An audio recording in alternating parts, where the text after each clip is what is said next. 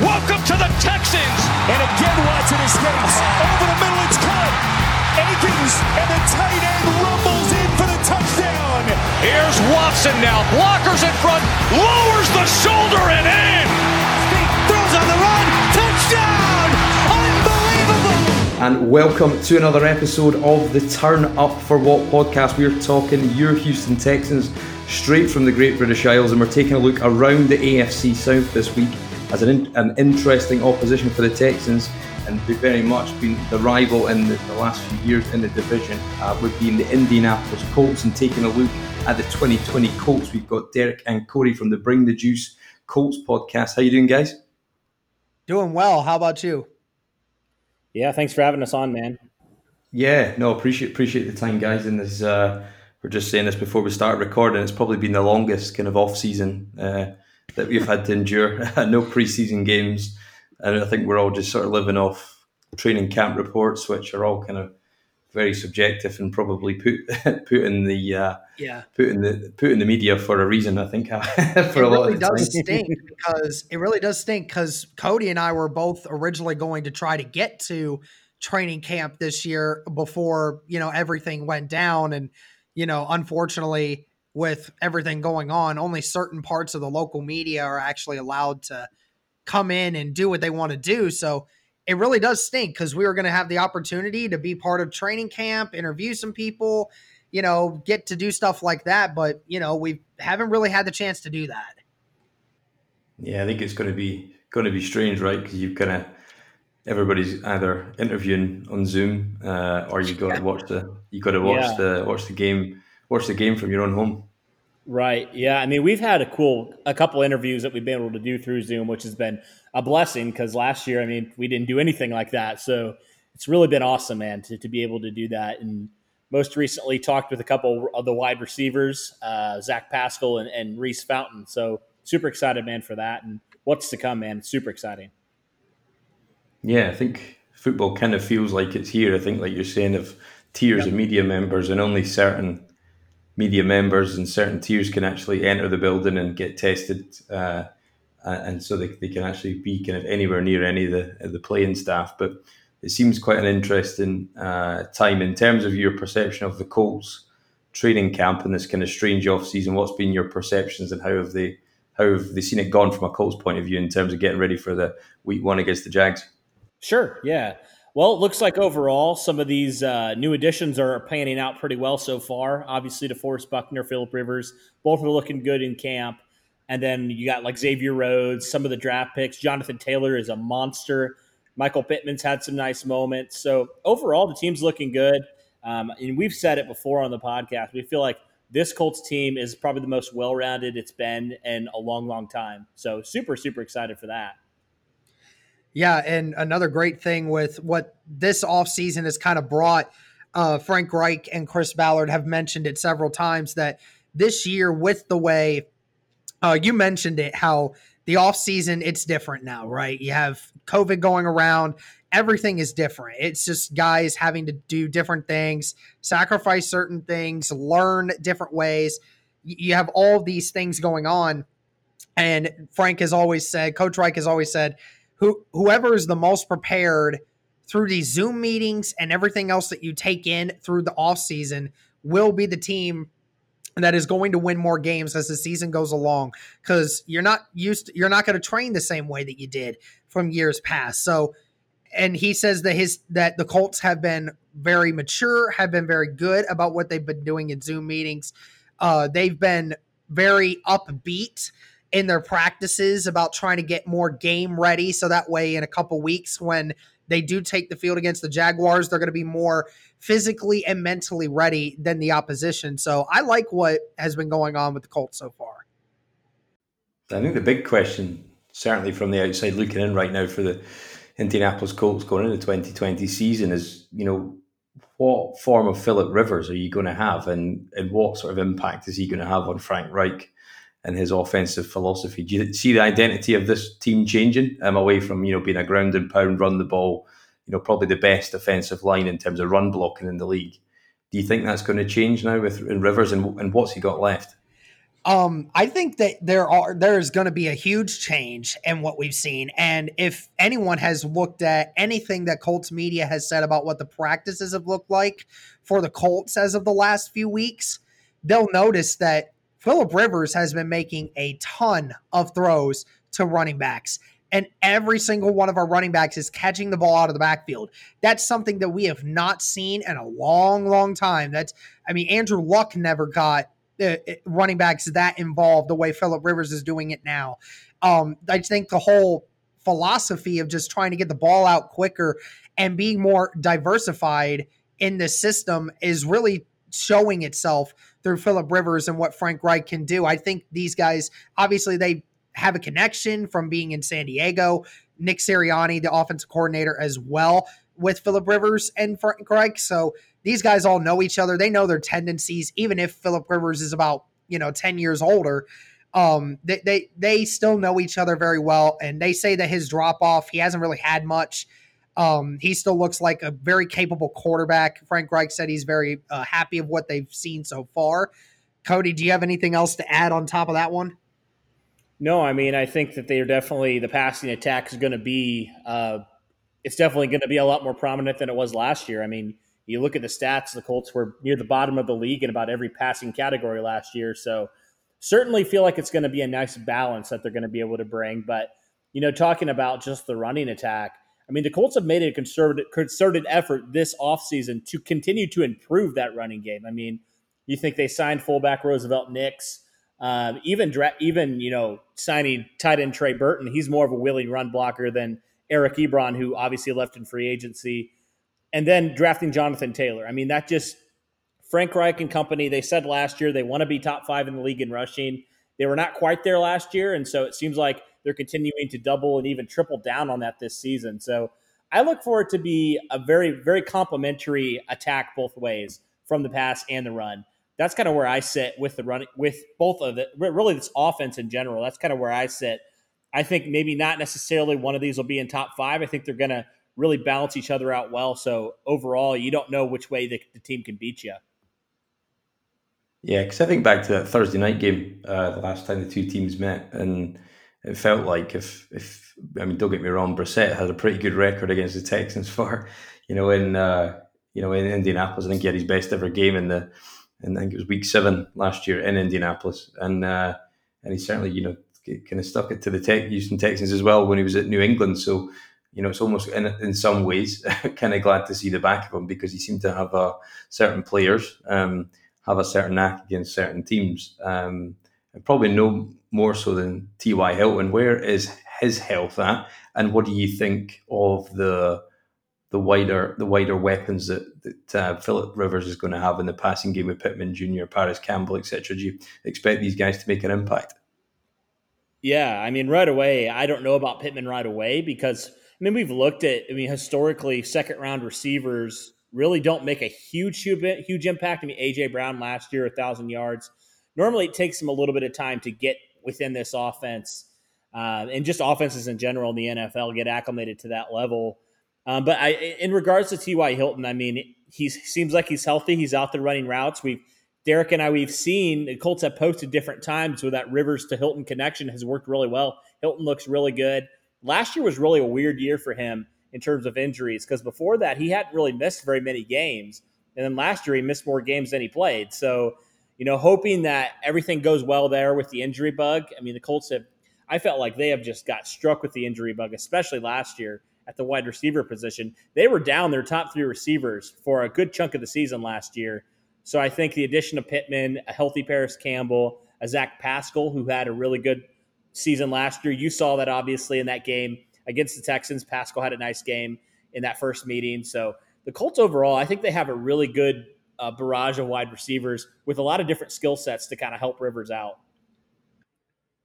Yeah, and obviously everyone knows T.Y. Hilton for Houston, and everyone knows T.Y. Hilton's name. We often have a parody of reminding everyone that, NRG Stadium is like T.Y. Hilton's second home, because he seems to have some of his best games in Houston when he plays there. I don't expect it to continue to be any different. Like you said, as long as he stays healthy, like Cody said, it was a very weird year. That's the first time that T.Y. Hilton's had any kind of severe injury of any sorts, especially, when he was talking about 2018, T.Y. Hilton for the last 6 weeks of the season was dealing with severe ankle pain, but was still playing through it regardless because he was trying to, make an impact on the team. So it's good to see him still playing. The connection with Phillip Rivers has been there in camp. He has caught several touchdown passes from Phillip Rivers. So I expect it to continue over, and I like what I see in this wide receiver group. Yeah, I think Hilton's sort of grasp over the Texans, and particularly in NRG, I think was the game I was at when it was the first game after Deshaun had torn his ACL in his rookie year in 2017. And I think it was quite a close game. Brissett had come in that year, and it was a strange one because the game was kind of not a lot in it. And I think he was ruled down, or he was out of bounds. I think he was ruled down, but he just got up and ran a touchdown, and it sort of broke the game open. And even in a game like that, when it was kind of a meaningless game, both teams were not having great seasons, he still managed to find a way to kind of steal the show. So it was one of those ones. And last year when you saw him kind of walk off the field and the frustration at his health, slamming his helmet on the ground, it was the first time probably in a long time that he's not been, one of the main protagonists in the games. But he's certainly a weapon, and he's still, even at this stage of his career, he's still got speed to burn and stretch the field. So that'll be interesting. Do you see the Colts running a different type of offense with Rivers, or do you think it will just be a case of that they'll call more, Sirianni will call more passing plays rather than relying on the run to move the ball? I don't think so. I think you're actually just going to see a lot more of what you saw last year, which was talking about double tight end sets. I really think the Colts want to drive the ball down the field with the run, and they are going to absolutely hammer any defense that is not prepared to play physical all 60 minutes. If they don't, then you are going to get ran over by this team. There's a reason you bring in a tight end. You keep that offensive line in check. You're bringing in a fullback for certain situations. You drafted another running back who is one of the best running backs, if not the best running back in college football. What you want here is you want a four-headed monster in that backfield. You want them to run the ball down your throats. That's what they want to do. Now, will they get more creative with the offense in regards to passing? I absolutely think they will. Because even though Phillip Rivers isn't very athletic anymore, as if he ever was, I mean, he definitely can still mix up some throws, and he understands where to look better than Jacoby Brissett does. But I think the message of this team is still clear. Just run the ball. Just run the ball all the time. And that's what this team's going to try to do. And who do you see being the feature back? Do you think Taylor's going to get a fair share of carries early, or will it be relying on Mack and Hines? Yeah, I mean, Hines has never really been a carry type of guy. I think it'll be Mack early on a lot more than Taylor, because obviously Taylor doesn't have the preseason, to get more acclimated. He also had that fumbling issue at Wisconsin. I mean, I think Taylor will see the field a lot. Don't get me wrong. But I feel like as the season progresses, Taylor's going to eventually continue to get more snaps. I mean, I feel like a lot of people have just completely wrote off Marlon Mack at this point, but we saw and we heard on Monday, he was tearing up that first-team defense of the Colts, which we think is going to be a pretty good unit itself. It's one of the best at stopping the run. Marlon Mack, I think he's still a top 15 running back, no doubt. Like, if he can stay healthy, which has been a big if, I really think that he has a chance to continue to get better. I really do. I mean, he had over 1,000 yards this last season, and it was really, really effective. And honestly, if he wasn't injured, if he didn't miss a couple games, he would have been, I think, 5 or 4 overall in rushing last year. So I guess in terms of your question about the passing attack, though, and just this offense in general, I think you're going to see with Rivers, you have more of the opportunity to see more of those big plays you saw in 2018. The problem was Brissett just had trouble trusting himself and making those big plays like Rivers does a lot of times, where you throw it down there. It's a 50-50 type of ball. Jacoby Brissett's more of a careful quarterback. He doesn't like to turn the ball over a lot, whereas Phillip Rivers is more of a gunslinger type of quarterback. So I think the offense really won't change. I just think the execution will change a lot.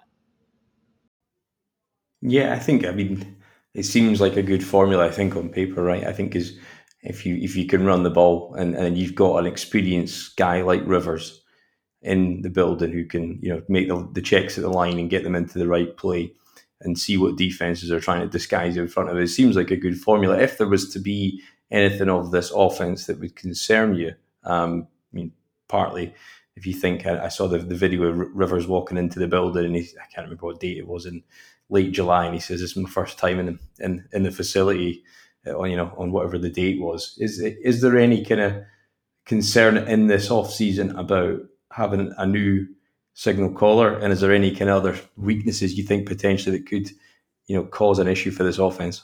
So in terms of quarterback, the great thing, and I give credit to Ballard and Reich for this, Rivers already knew coming in, before he even stepped foot in the Colts facility, he already knew 85% of this offense. I mean, Reich even said it.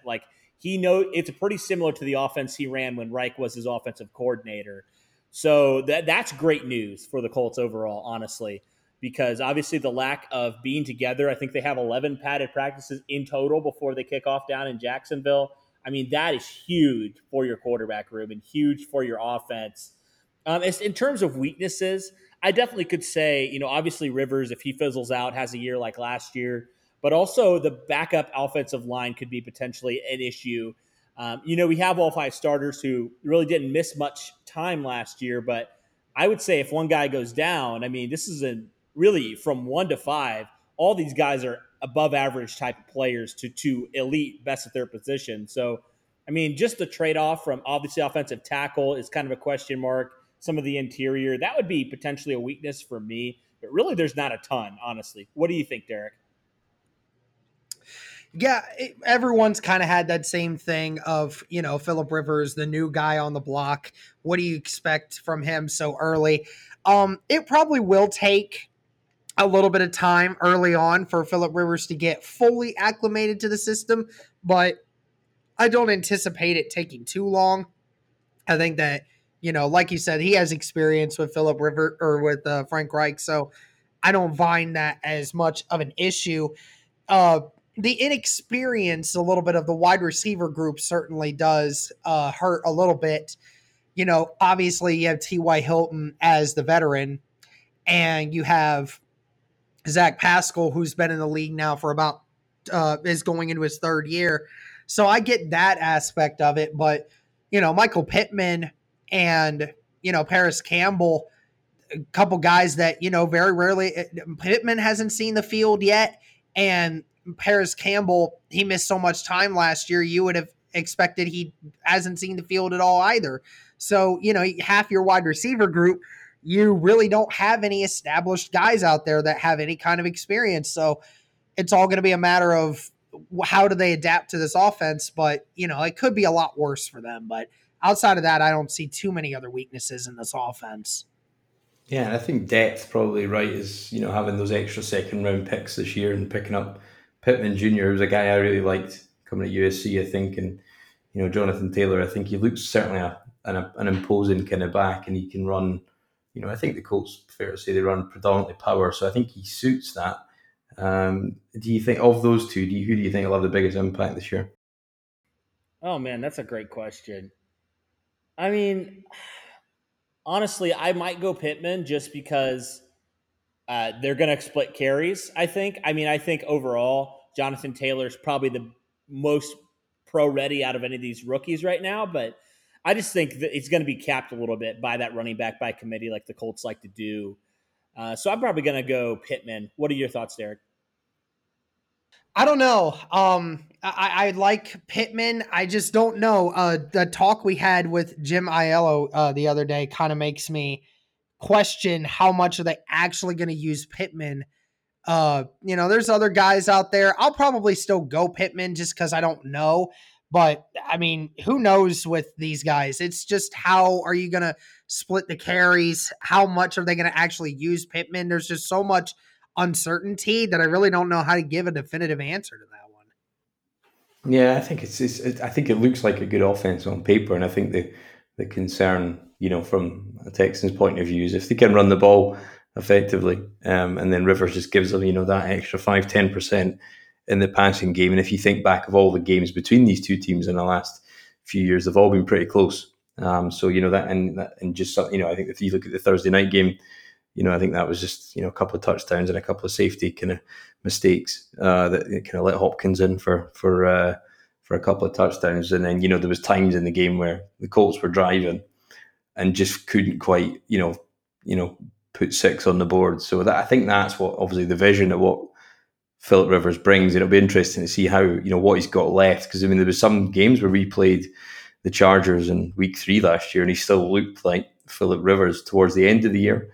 I don't know if it's the stage of his career he's at. He just didn't look like he quite had the same juice in the arm and kind of his decision making. And I saw he talked about that recently, about having a balance between being aggressive and making kind of stupid, as he described it, stupid plays. Is that a concern, do you think, in terms of the turnovers and the sort of arm strength where he is physically at this stage? I don't think it's too much of a concern for me. Philip Rivers is still taking this time to get used to the tendencies and how to get through to things. He's learning the fine line between being aggressive and basically being stupid. That was his actual quote. And, it's going to take time. And with Philip Rivers being a lot more aggressive in his action towards wanting to throw the ball, I think you're going to need to anticipate some more turnovers. We had that with, when we're talking about Jacoby Brissett, Brissett had, not as many turnovers as other people would have liked, but he didn't have as many passing touchdowns as anyone would have liked because he was playing more conservative. That's not really Philip Rivers' style, to play conservative. He's going to take some shots. He's going to take some dumb shots at times, but he's going to do what he thinks he can to help this team win. And if we're going to get a couple more touchdowns, but we have a few more turnovers in the end, I think I'm okay with it. I was just going to say, to add on to that, to what you were saying, Derek, you also got to look at the situation last year with the Chargers and all those injuries, no offensive line, really no running game. I mean, I think they went down 10 spots from where they were the year before. And Rivers, a lot of those interceptions, a lot of those dumb plays where he had to make a play or else the Chargers weren't even going to be in contention for that game. So I think that's another factor into it as well that we need to consider. Yeah, I think that if you look at the line that the Chargers had last year, I think Feeney was probably their best guy, and there wasn't necessarily the depth there. So he's obviously got, with Ryan Kelly, and obviously you've got Costanzo coming back this year. I think it's definitely going to be a step forward. I think it'll be interesting to see if the type of receivers he's got it suits his kind of throwing motion, because he's always had an interest in throwing motion and not the most sort of atypical trajectory of the ball when he releases it. So yeah, I think it's the big question, isn't it? It's probably the inflection point for this, probably for the Colts offense. I think what's interesting, if we flip on the other side of the ball, obviously didn't have a first round pick because that was traded to San Francisco for DeForest Buckner. Is he the sort of missing piece to play in the middle of that 4-man front? Yeah, I mean, he certainly does help exactly what you need. I mean, you look at that 3 technique, which is what DeForest Buckner will play in this defense. And I mean, that 3 technique was non-existent getting after the quarterback and really doing anything of interest last year to help this team. So, you go from a guy that got, 3.5 sacks, I think was the entire 3 technique, got to the quarterback last year, to a guy like DeForest Buckner who, a couple years removed from double-digit sacks. And so he's still young. He's still very productive. He's still got to grow, which I think is huge too.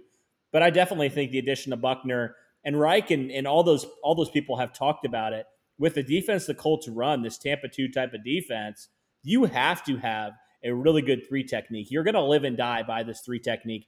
It's all about getting pressure from up the middle, and that's exactly what Buckner can bring to this defense, something they have lacked. Honestly, the Colts have lacked a 3 technique of this caliber for the past decade. They have not even had one. As long as I can remember, they have not had a player of this caliber. Yeah, I don't think I've ever seen somebody with that kind of power and that kind of ability at the defensive tackle position for the Colts ever since I've been alive. I haven't seen one.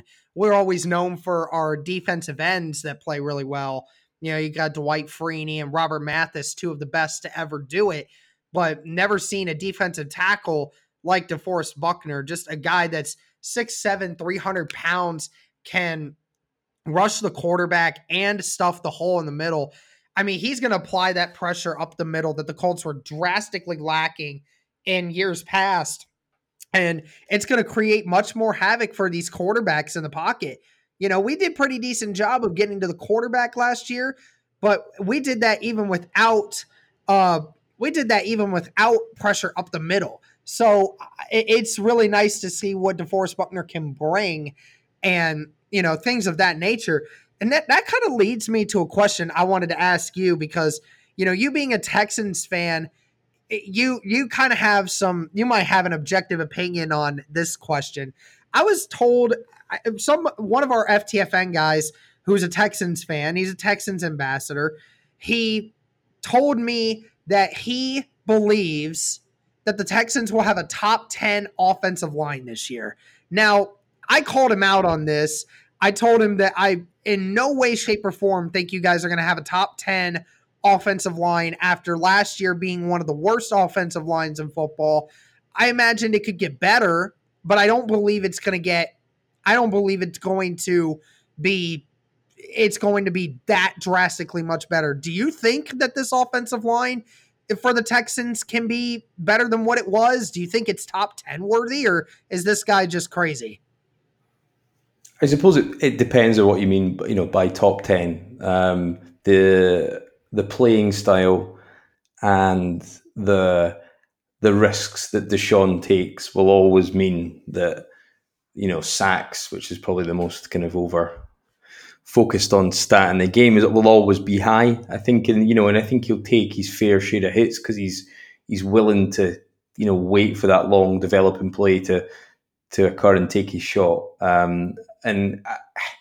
Top 10, I don't, definitely not in the run game. I think, you know, definitely the Colts have kind of showed them the way on that in terms of their ability to run the ball.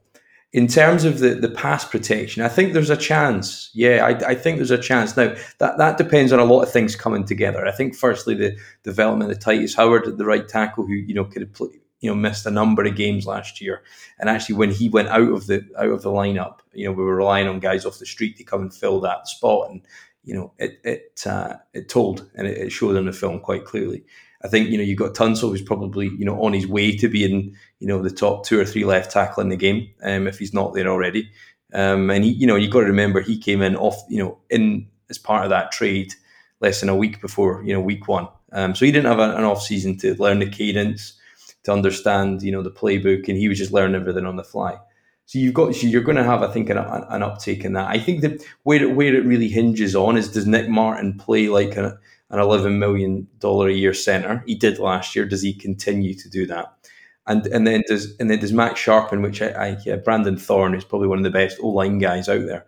You know, he called that one of his favorite matchups last year was Max Sharpen against Melvin Ingram in week 3 against the Chargers, and he was so surprised at the quality of play that Max Sharpen put in there. So if you put him between those two savvy veterans, Zach Fulton, I mean, he is what he is, and I think he's a solid pro. And Tytus Howard, you know, if that first 5 stays healthy, there's a chance in terms of pass protection that certainly it gets recognised as being, you know, not in the, you know, the lower half of the league, which it has been for a long time. Top 10 in all categories, you know, as far as stats will go, probably not. I think maybe it'll take another year for those guys playing together, because the offensive line is about continuity, and this is probably year 3, isn't it? Now that, you know, the Colts line's going into that, and you see of the same 5, so you see that progression year on year. So there's definitely an uptake in their performance, I think, and there's growth to be found. The amount of growth will depend big time on Sharping and Howard's jump from year 1 to year 2, which historically is the biggest growth you'll see in players, and particularly the O-line, because sometimes actually, you know, players will take, you know, 2 to 3 years to, 3 years at a minimum sometimes, you know, in these more difficult positions to play, to find their way in the league. So I don't think he's completely off, but I think it's definitely resting on a few big points that will need to swing in favor of it. Gotcha. Just wanted to know about that, because I sat there and said he was crazy for even suggesting the idea that the Texans would be a top 10 offensive line, but it's good to hear from somebody else's point of view about that. Yeah, not unfounded, I don't think. I don't know unfounded, but I think it'll be interesting to see the matchups against, Toure, Bangu, you got Lewis out there. And I think if Buckner can, as you said, can find pressure up the middle, and I think that's exactly why the Texans have drafted Ross Blacklock, because I think if you can have somebody who can break the pocket integrity from the inside, all those guys who have flashed. I know Toure missed a lot of games last year, but all of a sudden those guys on the edge, their game starts to, then their production will start to grow if somebody's breaking the pocket from the inside. Yeah, there's also another question I wanted to ask you, because I'm sure that you've probably been asked this a ton, given, that you're a Texans fan, and we've kind of had a lot of talks about this. So DeAndre Hopkins, he's gone. So that was kind of a weird situation. First day of free agency being open. That was a really, really, really weird day for all of us, because we're trying to wrap our heads around the fact not only that DeAndre Hopkins was being traded away from the division, but also the fact that the Texans did not get a first-round draft pick for DeAndre Hopkins at all. I mean, the best they got was a second-rounder, which in and of itself is highway robbery for a guy of his caliber. What was your reaction to that trade and when it went down? Yeah, I think initial sort of when you see the compensation, I think like compensation is the one thing that you'll always be able to criticize that move on the basis of, if it wasn't a first round pick, he should have been, multiple second and thirds at a minimum. We actually had a bit of a rule on the show that we're going to stop talking about it, because it's been probably one that's been discussed so much this offseason, but rightly so. And I think that to answer the question is, I think there was a counterintuitive situation which occurred. There's a guy who's probably not the best route runner, probably not the fastest, and is asking for $22 to $23 million a year, 2 years into a 5-year deal. All the guaranteed money, bonus signing money up front, made him the highest paid wide receiver in the league when he signed it. Is 2/5 of the way through that deal is no longer happy. So there was a situation that occurred that there was not a big trade market for a guy who teams weren't willing to pay that amount of money. Now, I know the Ravens were involved, I know the Eagles were involved, and they've all publicly been credited with pulling out of the deal and weren't willing to give up a first-round pick for a guy who they were going to have to up their contract. So it's quite difficult to lose a guy like that, because his catch radius and his technique and his ability to get off press man coverage at the line was, probably what made him great. And he was a bit of a technician, but he wasn't, but his game was potentially, flawed in some ways in the sense that those skills might diminish as he gets older. So I think, and don't get me wrong, I think this comes down to relationships, and it comes down to many things in terms of the off the field. He wasn't on the practice field much during the week at the stages of his career, and that was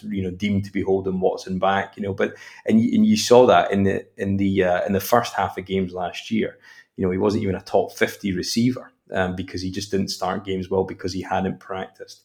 So. Yeah, I mean, compensation, you can never get around the fact that there should have been more. And, if there isn't a trade market for a player who potentially will have value at some point, the best option in my view at that point is to do nothing. But they felt like they wanted to move, and they wanted to move on.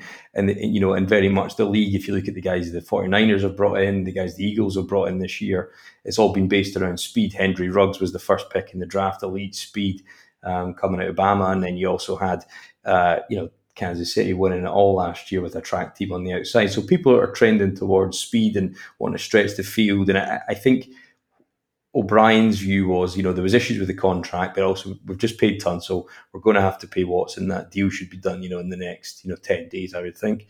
It's kind of dragged on long enough now, and I assume that will get done before the end of the season. I hope it doesn't come to a sort of franchise Dak Prescott kind of situation, but it was the view, I think, of O'Brien that we wanted to have, wider and more quality depth in terms of the receiving core, rather than having a predictability of 35%, 30% of your targets going through one player.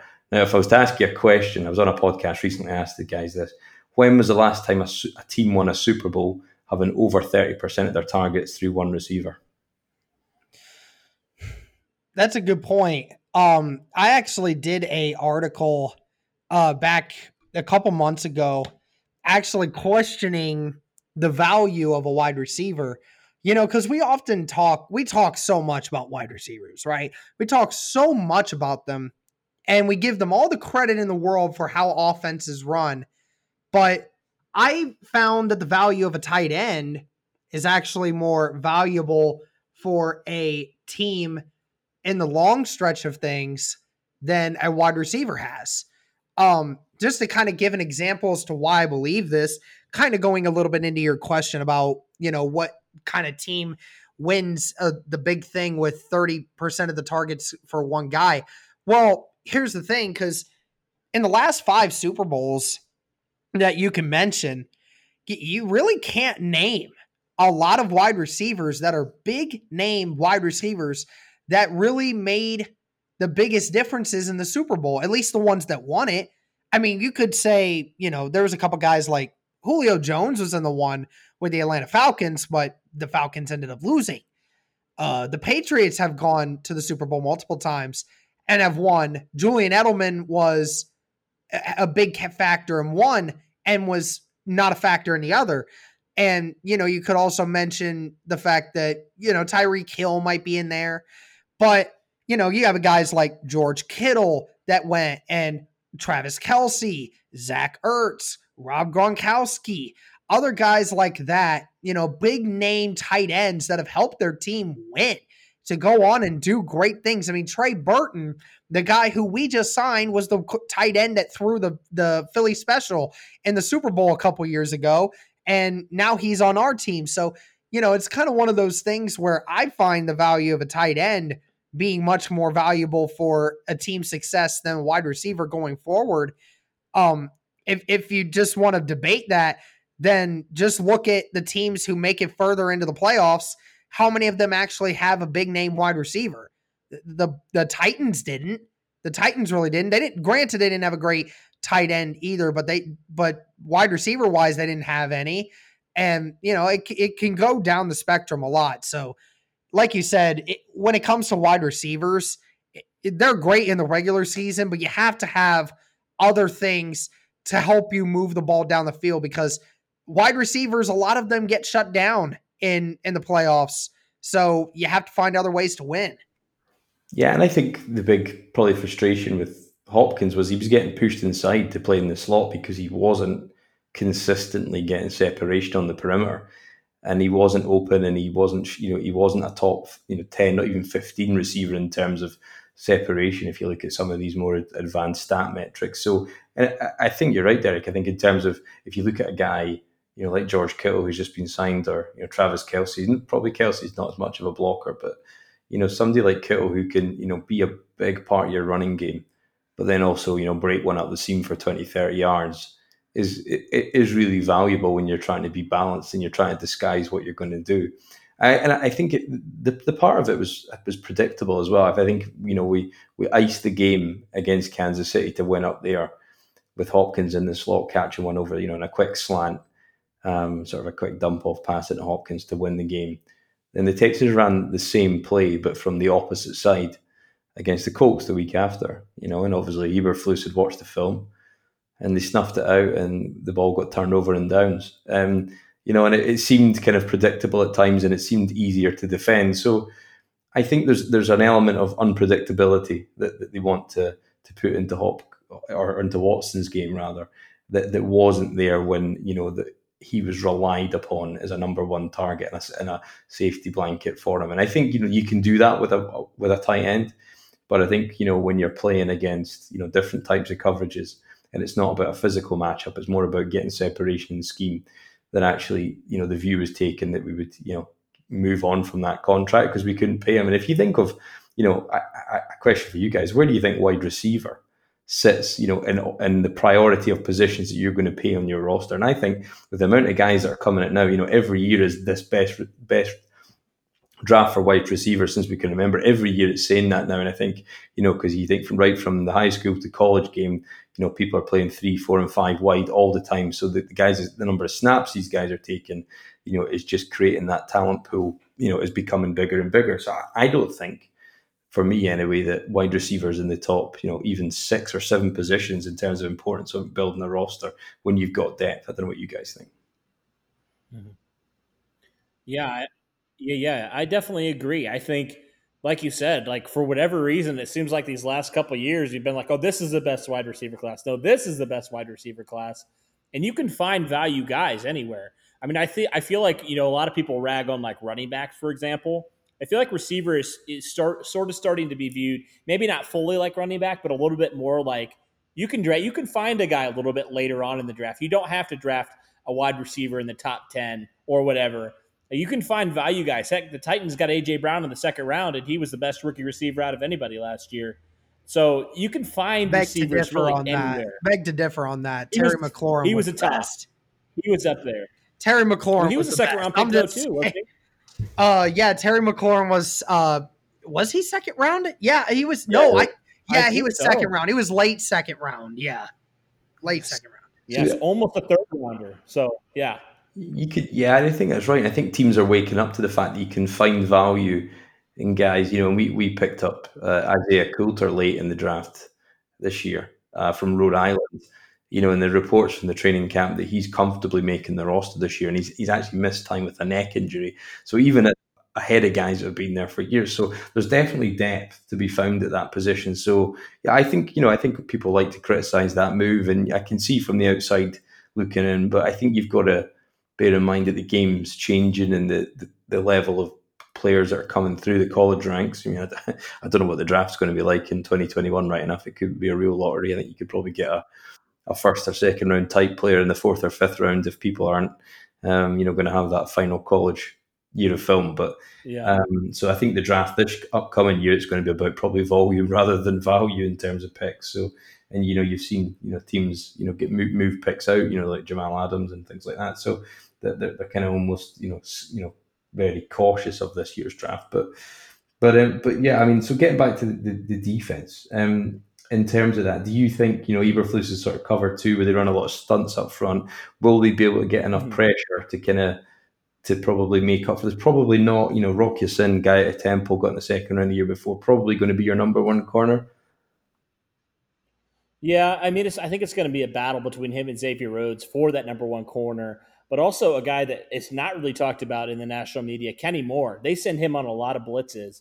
I mean, you saw in that Kansas City game, playoff game, and then also, I think you guys even saw it, Kenny Moore came off the edge in that playoff game, and then he also did the same thing in Kansas City, and then when the Colts were victorious down in Kansas City last year, Kenny Moore had a really nice blitz. So the beauty with Eberflus is he changes things up, like you said. He has multiple guys coming all over, which I think is great. And I think the cool thing is the Colts have figured out ways to get pressure on the quarterback, even with a lack of pass rush, if you will. Like even in 2018, I mean, they didn't have Justin Houston. They really didn't have a great defensive line, honestly. But they figured out ways and conjured up ways to get to the quarterback.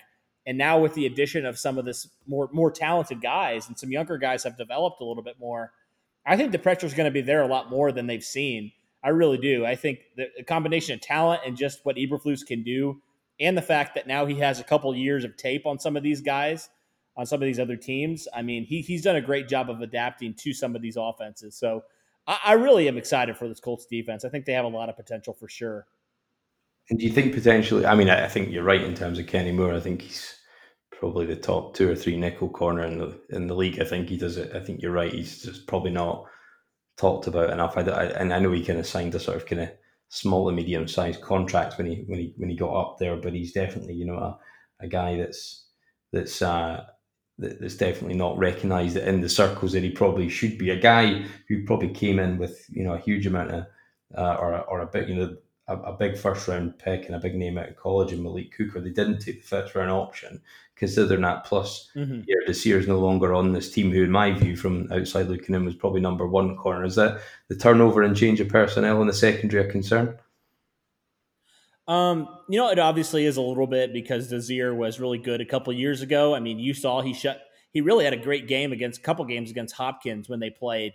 But he dealt with injuries and he was getting up there in age. And so I think the Colts' point of view with basically trading Xavier Rhodes for Pierre Desir is the fact that Xavier Rhodes, a couple years ago, he was an all-pro corner. Now, obviously, we don't know if he's going to get back to that or even get close to that. But I think the Colts were willing to take the risk of more of a higher ceiling potentially, but also the risk of potentially a lower floor as well. So overall, it is a concern. I think overall for me, the cornerbacks are kind of a concern for me. Really, the secondary is just young and unproven outside of like Xavier Rhodes. So, I mean, it is a little bit of a concern for me, but overall, the Colts really believe in Xavier Rhodes a lot. They really think that he can offer a lot to, obviously on the field, but also in mentorship to some of these younger corners the Colts have. They really feel really good about it so far. So, you know, it's early into training camp, but it'll be interesting to see what happens with that other guy trying to replace Pierre Desir this year. And in terms of, you know, I think one thing I've always found quite interesting about the Colts defense is that, you know, probably linebacker, you know, with Darius Leonard and Walker's quite a strength, but often, you know, they seem to, you know, have roll out dime packages out there, and I don't know who the dime linebacker will be. Is it Tavon Wilson or Odom or who that might be this year? But do you think, can you see Eberflus sticking to those sort of, you know, quite heavy dime look 6, you know, 5 or, you know, or even a nickel with the 5 DBs? Do you think that's going to be something that they'll stick with? Because I think from a Texans point of view, you think that the way we'll get after, you know, the Colts and the 2 games that we've got in the schedule will be, you know, throughout a passing attack and you know, in big plays and shift the momentum. Do you think he'll continue with that those sort of looks and taking those sort of linebackers off the field, or how do you see him kind of working it this year with the turnover, you know, in the secondary? Yeah, I mean, I definitely think that he'll adapt for sure, whatever the passing situations are. But I think, yeah, for overall, though, the Colts have 2 really good linebackers in terms of coverage. Obviously, you said Darius Leonard, and then they have Bobby Okereke, who was a 3rd-round pick this last year out of Stanford. He's very, very good as well against the pass. He's kind of in that Darius Leonard mold a little bit in terms of very physically gifted, you know, very quick type of player, athletic as can be. So, I mean, overall, I think, yes, the Colts will in certain situations use more of a dime look. I definitely think so. But also, yeah, I think that you shouldn't count out them. I mean, they basically created a position for Bobby Okereke to get on the field last year because they felt like he was so good. So, you know, overall, I think, yeah, I think the Colts will adapt. But you're right. I mean, there is a concern, obviously, with the lack of knowns at this point with this corner room. I'm really unsure at this point for this group, honestly. Yeah, and I think when you look at your guys' schedule, I think it certainly feels like any sort of off-season kind of hindrance with a lack of time with the coaching staff. You think it feels like, certainly on paper, as you said, you got the Jags week 1 in Minnesota, you got the Jets, Chicago, Browns, and Cincinnati before the bye. That kind of feels like the scheduling gods have done you a solid there in terms of that opening to the schedule. Yeah, that schedule, it's pretty nice. And for whatever reason, if the Colts can start out in Jacksonville with a win, man, I'll consider that. I don't care what the score is. I don't care how bad Jacksonville is. We cannot beat them in Jacksonville. So I'm really hoping, man, that we this year just smoke them in Jacksonville just to help us out, please. I mean, the last couple of years have been completely ugly in Jacksonville. I mean, I don't think the Colts have won in 4 or 5 years down there in Jacksonville. I don't know what it is. It's been longer than that, hasn't it? Was it 2014 or 2016 the last time? I think it was 2014 the last time. Oh, wow. So it's been 6 years. Wow. Yeah. And he's right. I mean, the sad part is no matter how trash they might be, because we know they're tanking, it doesn't matter. We cannot just bow down to these guys. We have to play 100% the best football we got because we never win in Jacksonville. I don't understand why. I don't get it, but we never win there. I just simply don't get it. And it angers me, and that's why I'm a little hesitant to say we win this game because it's just bad luck. I think you see teams just seem to have some kind of stretch, you know, that places that they don't win. I think the Texans had that in Lucas Oil for the longest time. So yeah, I think it does happen. I think the Jags will be a bit of a different proposition this year than they have been. I think they've kind of got away from some of the identity they've got. But if you think of that opening, you know, realistically, you think 4 or 5 wins, even pre-Rivers and pre, you know, of potential offensive improvement would have been possible anyway. And then in terms of how the schedule opens up at the back end, obviously you've got Detroit, Baltimore, Tennessee, Green Bay, Tennessee, Houston, trip to Vegas, then the Texans again before you finish up with Pittsburgh and then Jacksonville. Your bookend in your schedule. You've not got many games in the division, obviously pre-bye. In terms of that post-bye run, going to Baltimore, Tennessee, Green Bay, and then Houston. Do you think that's the stretch that's potentially going to define the Colts season? Yeah, it definitely will, because, you got that good stretch of games where it's a lot of your divisional games. And, unfortunately, towards the end of the year, that's where a lot of the games will be. So I don't even mind if the Colts struggle early. It's all about finishing the season strong, kind of like what we did in 2018, where, we won 9 of the last 10. If we can do that, then, we'll be put into a very good situation for when the playoffs come around. And then we'll obviously lead the division when it comes to record wise. But yeah, it is very critical because, division games mattered a lot this year. And it's going to be very pivotal that we have our best football at that time of the year. Oh, yeah, for sure. Yeah, especially with the AFC seeding, how that's going to play out. And also just kind of a measuring stick to how some of these, stack up against some of these teams. I think that's going to be big, especially if you're in playoff contention and maybe you don't beat Baltimore, but maybe you're down to the wire with them. Then you're like, we have a chance. We feel like we can compete with the best in the AFC. I think that's a good barometer for where you're going to be at as well.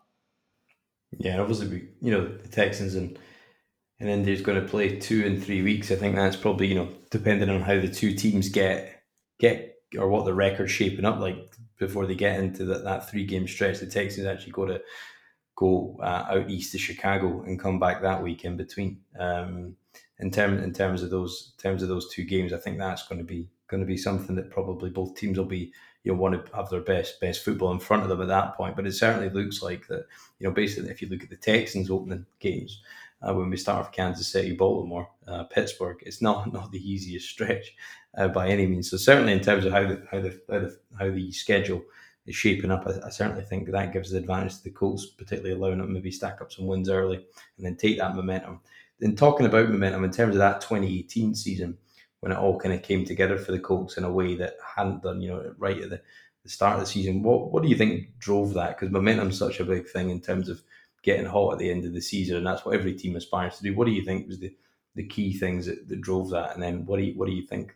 Do you think that relates to this 2020 team as well? Yeah. So the big things for me were the running game emerging.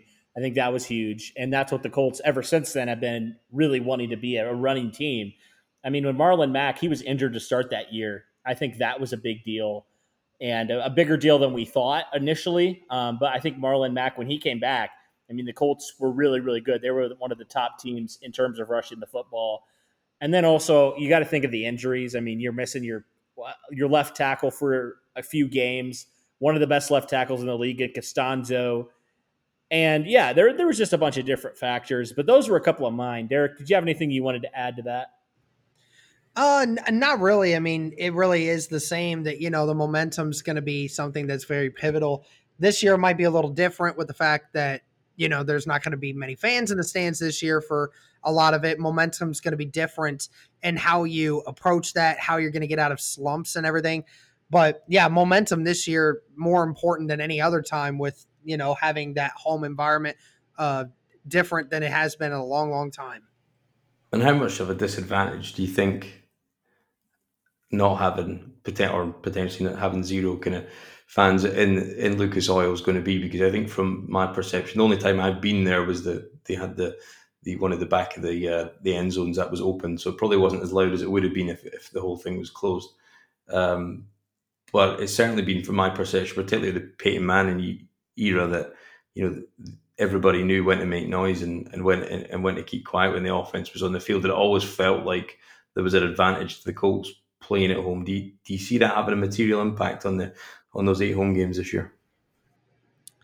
Well, as somebody that's played football and as somebody who has, taken the time to understand how important the home field advantage feels, I can't say for absolute disparity what having no fans in the stands looks like. I really don't in regards to that form, but I can tell you that the difference between a home crowd and an away crowd, certainly you feel a different vibe, you feel a different energy. You thrive off that energy. You're looking for something from them to give you that juice, and to not have that at all this year for the majority of these clubs, it's going to suck. It has to. Players will tell you it's amazing to have fans in the stands because you feed off that energy, and now you're not going to have that energy to really go off of. So who knows what's going to happen? I do believe that it could impact performance a little bit because the players have been saying that, but who knows how much it's actually going to do that for. Mm-hmm. Yeah, I agree. I mean, Lucas Oil's never like super, super loud, but yeah, it definitely will impact things.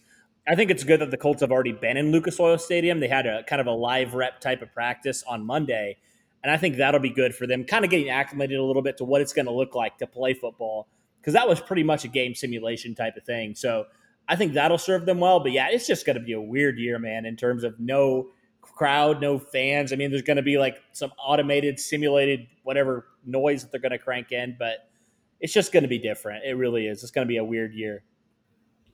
And considering that weird year, all things being equal, what are your expectations for this Colts team?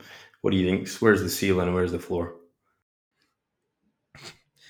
Cody, you go ahead and start with that one. Alrighty. I was thinking there. So I always said 11-5 was kind of where I thought they were going to be. I definitely think the ceiling could be 12 or 13, maybe. That could be the ceiling. And I probably think the floor is probably 8 or 9 wins, honestly. The floor, the absolute worst they could go, because you improve a lot of areas. You were 7-9 last year. There was a lot of close competitive games that you lost, but there were also some competitive games that you won. So overall, I think, yeah, that's kind of where I stand. Derek, do you kind of agree, or where are you at on that? Yeah, I agree with the floor and the ceiling. I've said 10-6 this whole time. So yeah, I would agree. Eight wins is the floor. And 12 wins would definitely be my high when it comes to the amount of wins that they could achieve this season.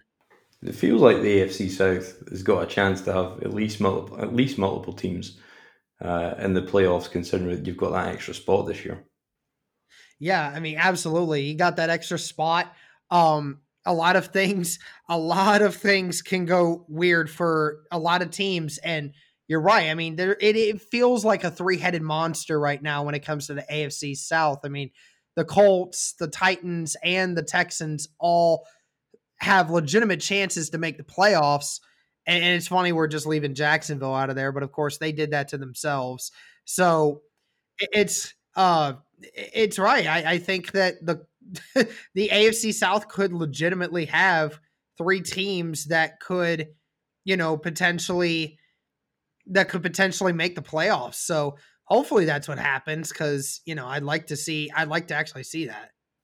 Yeah, it'd be interesting. I don't know what your perception of the Titans are. I think it seemed like they got good matchups, and and it hadn't been for some shaky field goal kicking, they might have had a better record than they did last year early. But it felt like they got some good matchups. So I think definitely the division is wide open, but it's all to play for as we get into 2020, which could be a really kind of strange year like no other. And I think health is going to be a factor beyond what it's ever played into the variables before, and it's going to be an interesting watch, see how this AFC pans out, and it's going to all kind of really work itself out with those late games that are all kind of stacked up in the schedule that they often seem to do now.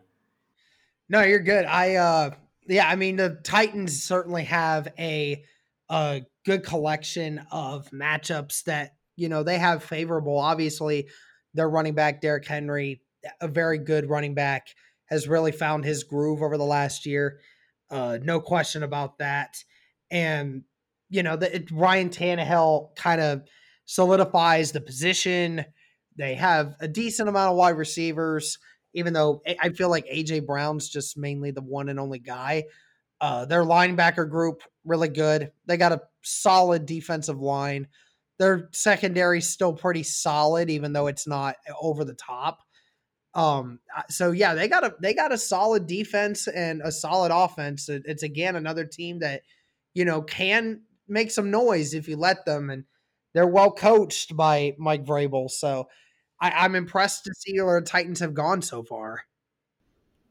Yeah, I was going to add they're really well coached. Mike Vrabel's one of the best coaches in the league. I definitely agree with you, Derek.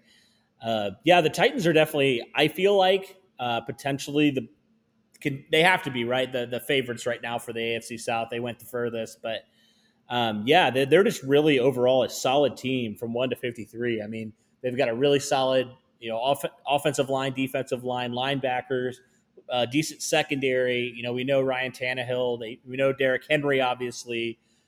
So overall, I feel like there's not like a huge weak spot for them. Like they're just a really overall solid team. Yeah, definitely. I think it's probably the closest the division's been in the last number of years, where you've got three teams, and divisional games are often tight.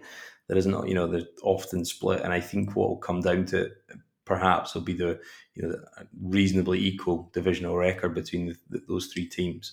But it'll be interesting to see how they get in the other divisional games to kind of shape their schedule. So I think it's the salt to play for, and it's probably the least predictable it's been in a number of years, and I think it's certainly been it's certainly all there to play for. We're just over 1 year after the fact, and have you guys got? And it was a Houston guy, always had a lot of time from, the true sportsman in every sense. That was always picked up in his clips. But Andrew Luck retiring, is there any kind of thoughts on that one? Just over a year on there. I try not to think about it. It hurts my heart. Anyone that knows that anyone wants to go back a year from now and look at my Twitter feed, just look at it. There's some feed on there that I think my haters would probably really like about me, but my emotions were so bad that day. It killed me, a part of me inside. Man, I know. It just hurts to say it. It hurts to even think about it. It's just, man, this is a wild thing that happened. Something you'd never expect. Like I've seen so many people say that's the craziest thing I've ever seen in sports. Like, and people who've been working in the industry for years and years. I still refuse to believe that he's retired. Like, it's just that shocking. Like, just no indication at all. And then all of a sudden, out of nowhere, 2 weeks before the season starts, he's just done. I mean, I can't even comprehend that. Yeah, crazy. I always go back to 2016. I saw him in NRG, and I just thought that night he didn't look right, and you could tell he was playing through things. And then 2018, he looked like back to his best. So I think that was probably where the shock came in, because it looked like he'd overcome the injuries rather than be continually hindered by them. But a great guy and a great professional, and I don't think we'll probably see many more guys coming out of college like that as a pure pocket passer and a kind of polished pro, from day one. Yeah, he was a generational player, man. That's why it was so tough. Yeah, he definitely was, man.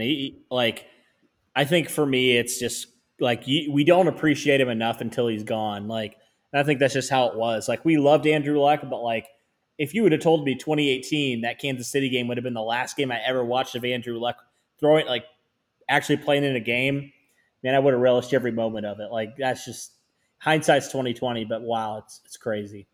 Yeah, I think it's something that's probably altered the dynamic of the division, and it's probably altered the franchise in many ways. And do you see Rivers carrying on after this year? I know he's sort of taken on a high school position as the head coach in a year's time. Do you think he'll be there for 2021?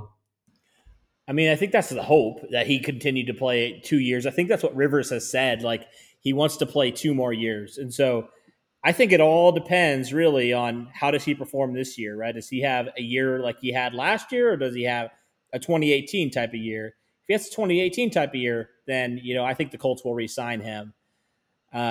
So, yeah, I mean, for me, it really is depending on how he plays. I think he feels like he can play a couple more years. It's to be determined right now if that's with the Colts or not.